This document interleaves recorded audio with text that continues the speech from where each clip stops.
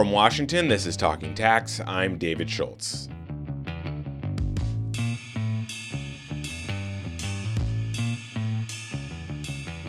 We're going to go across the pond today to talk about the latest tax developments in Europe, and there are a lot of them. Starting in 2023, the EU is planning on implementing a continent-wide minimum tax of 15% for companies, in line with the OECD global negotiations. There are also new rules coming up on how companies have to report country by country, and possibly more rules that target shell companies. To go over all of this, we hear from Marlies de Ruyter, the Global International Tax Policy Leader at EY. She spoke to Bloomberg Tax's Isabel Gottlieb from her home base in the Netherlands about what all of these new rules mean for multinational corporations based in the EU and also here in the US. So if you look at these changes, kind of the most important thing is that they're all big changes. So even if they would have happened in consecutive years, the tax departments would have been very, very busy with them. And I think that's exactly the challenge, because what you see is that each of them requires focus. But then all of them will need to actually be addressed at the same time. Of course, it requires prioritization. You can't do everything at the same time. But in particular, when it comes to reporting and compliance, you will need to comply. So that means that kind of the most important thing is to look at where the overlap is, how to make sure that you get to synergetic benefits that you can use, and in particular as of reporting, to develop a strategy so that actually you adapt your systems in a way that it can address all of these issues instead of individual ones. Let's start with Pillar 2, the 15% global minimum tax for multinationals. So at the end of December, we saw model rules from the OECD and the draft of a directive from the EU. France, who's the current EU president, is aiming to get agreement among all the member states in the coming months. And the goal is to see the rules implemented domestically across the EU and all member states by the start of 2023. For companies looking at this, what does compliance with Pillar 2 look like? And what do they have to do between now and then to get ready? The compliance for Pillar 2 will intensify the reporting environment magnificently. And there are a couple of reasons for that. The first one is that in the past, when you looked at country-by-country reporting, for example, but also mandatory disclosure reporting or exchange of rulings, it was all information that either was already there or used for tax risk assessment purposes. So that means you can always provide additional information and be more specific. And that's not the case for Pillar 2 information. It will need to be the right information. So data quality will be key. And therefore, you even need to consider when you can use all the information that you're using, for example, for country-by-country reporting, whether you need to enhance your data quality to make sure that you have consistent information and high-quality information for all purposes. So that's the first. The second is that it will require new data to be used. So Pillar 2 kind of uses tax accounting information, the financial reporting, loss and income. So starting from there, kind of what you see is in the past you would have adaptations to get to the tax base for each country. Now you also need to do the adaptations for Pillar 2 to get to your tax base and your covered taxes for Pillar 2. So there's a parallel stream of tax accounting that will need to take place, which is a huge additional thing. And then the third thing is that if you look at the EU specifically, they are looking for public reporting. And that will also require some kind of explaining to the public of what you're actually talking about. That will mean that you will need to look at as a company so what does it mean for my systems? Where am I now? And what do I need to do kind of in 2025 when I need to file the Pillar 2 report? But you will already need to start monitoring the data as of now, actually, because the transition period has already started. In terms of what's happening within corporate tax departments, are we talking about kind of new technical systems, overhauling the way information is organized? Have you heard about companies bringing on additional employees to deal with this? It's probably a combination of everything of that, kind of what you mentioned. So if you look at internal organizations, you also always have kind of a triangle of tax control frameworks that looks at processes, that looks at tools, that looks at people. And if you look at kind of all these elements, you will see changes in them all. And not all businesses' systems and processes are ready for that.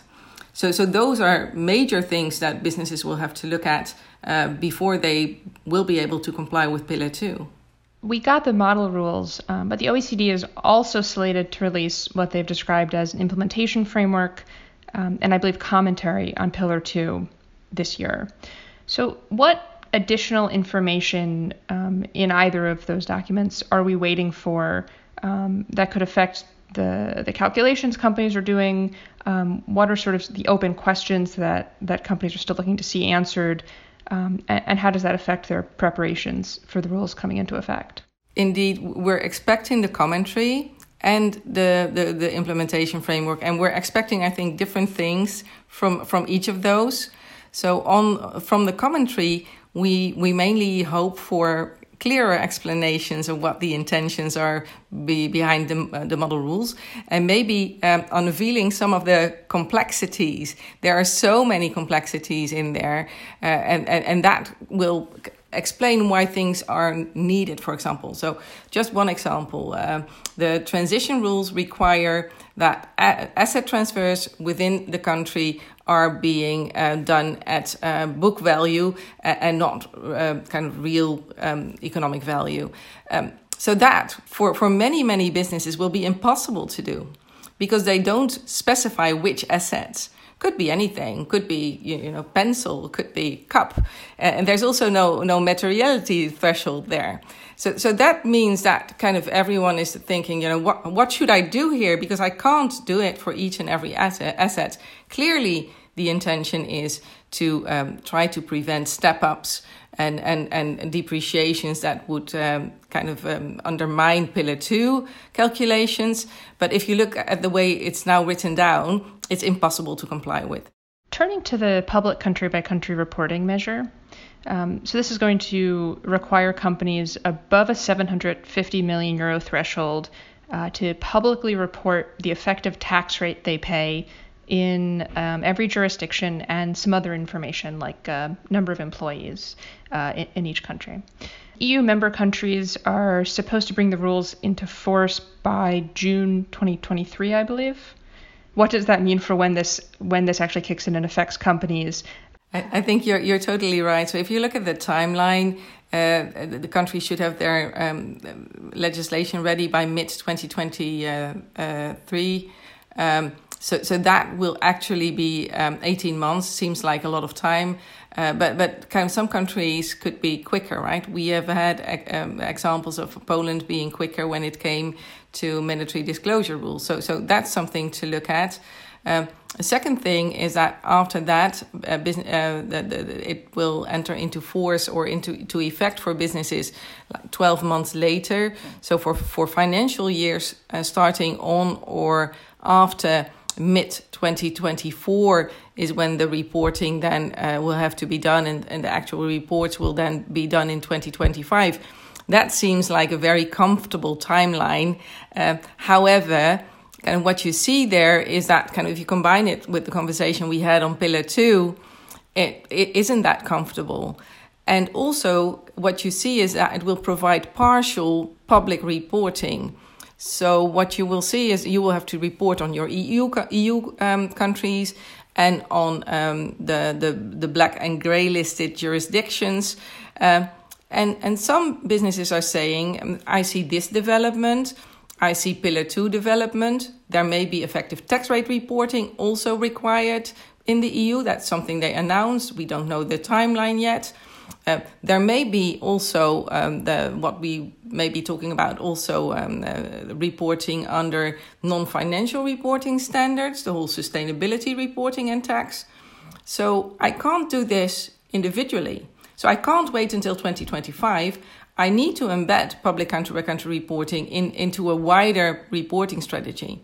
So that's what we are seeing, that mainly kind of the combination of the different reporting elements are creating this need to already start looking at it now and do it in a strategic fashion.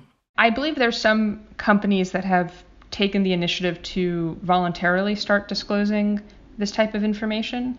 Can you talk a bit about what that consideration looks like, what goes into that decision, and how that could help set them up for when the mandatory public reporting comes into effect in a few years?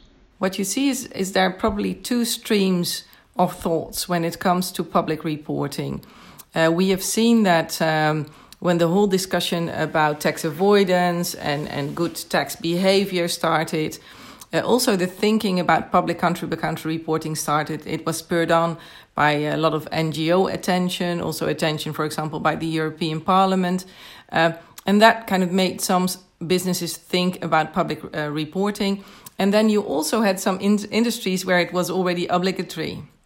So if you look at, for example, extractives or financial services, that's where there's already an obligation. And that's why you see, in particular in those industries, that there are already businesses that are doing public country-by-country reporting. And there are also other businesses that followed. On the other hand, you also have businesses that are saying,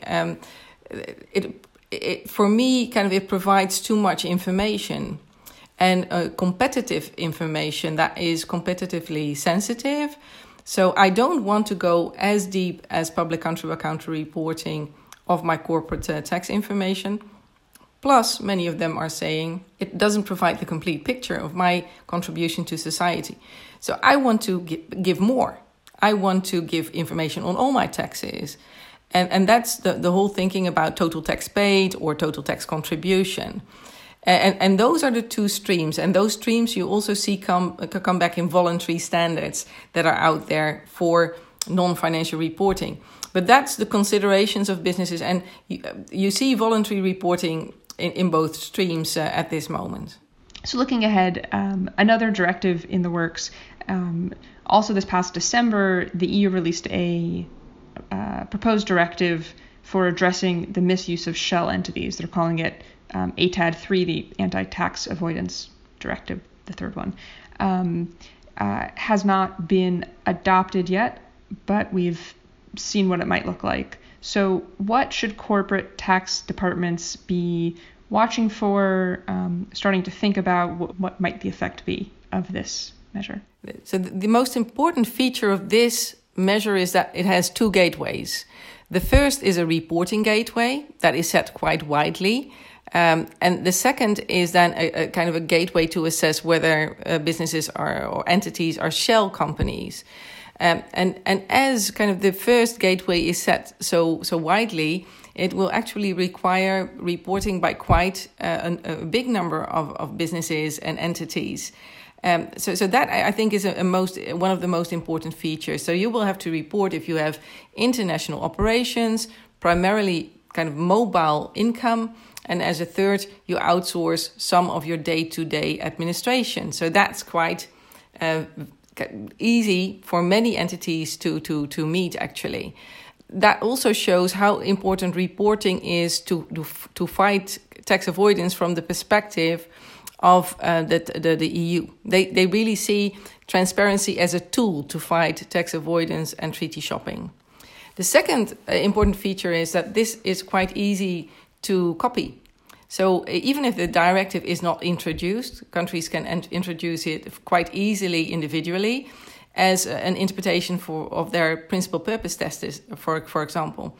So we are already understanding that some countries, like for example Canada, find it a very interesting way of addressing the issue, because they have also had problems to look at conduit companies, for example. So what you may see is that this will start spreading, even though no legislation will be adopted in countries. That is really interesting. So looking at this broader picture of the measures that we've been talking about, the Pillar 2, public country-by-country reporting, the Shell Directive, the mandatory disclosure requirements. What is driving this broader push for transparency and information across the EU as a policy? If you look at it, I think it also links to what is driving the wider policy developments. Globalization, digitalization, and sustainability. I think those are the three mega trends that we see kind of worldwide, but also that are definitely driving kind of this transparency environment, because it is possible for tax administrations to now process kind of much more data than they could in the past. In the past, a risk-based approach was not a choice, but was essential. Now they can move away a bit from the risk-based approach to a much more 100% scanning approach. And that's what you see happening in tax administrations. And that's why they are requiring all this data that they then can assess, they can kind of look at it in bulk, etc. That was Marlies de Ruyter, the Global International Tax Policy Leader at EY, speaking to Bloomberg Tax's Isabel Gottlieb. And that's it for today's Talking Tax. You can find up-to-the-minute news on the latest tax and accounting developments at our website, news.bloombergtax.com. That website, once again, is news.bloombergtax.com. Today's Talking Tax was produced by myself, David Schultz. Patrick Ambrosio is our editor. Our executive producer is Josh Block. From Washington, I'm David Schultz. Thanks for listening. The number of words in the tax code is estimated to be 1 million, about the same length as the entire Harry Potter series. Add in IRS regs, rev rulings, and case law, and it can be a lot. We all need a little help to sort it out. Each week on the Tax Girl podcast, I talk to the best in the business. And these aren't crazy technical dives. They're interesting and easy to digest looks at topics that matter to you. It's all that you need to stay ahead on the most important tax issues. You can subscribe to the podcast for free on taxgirl.com, because paying taxes is painful, but hearing about them shouldn't be.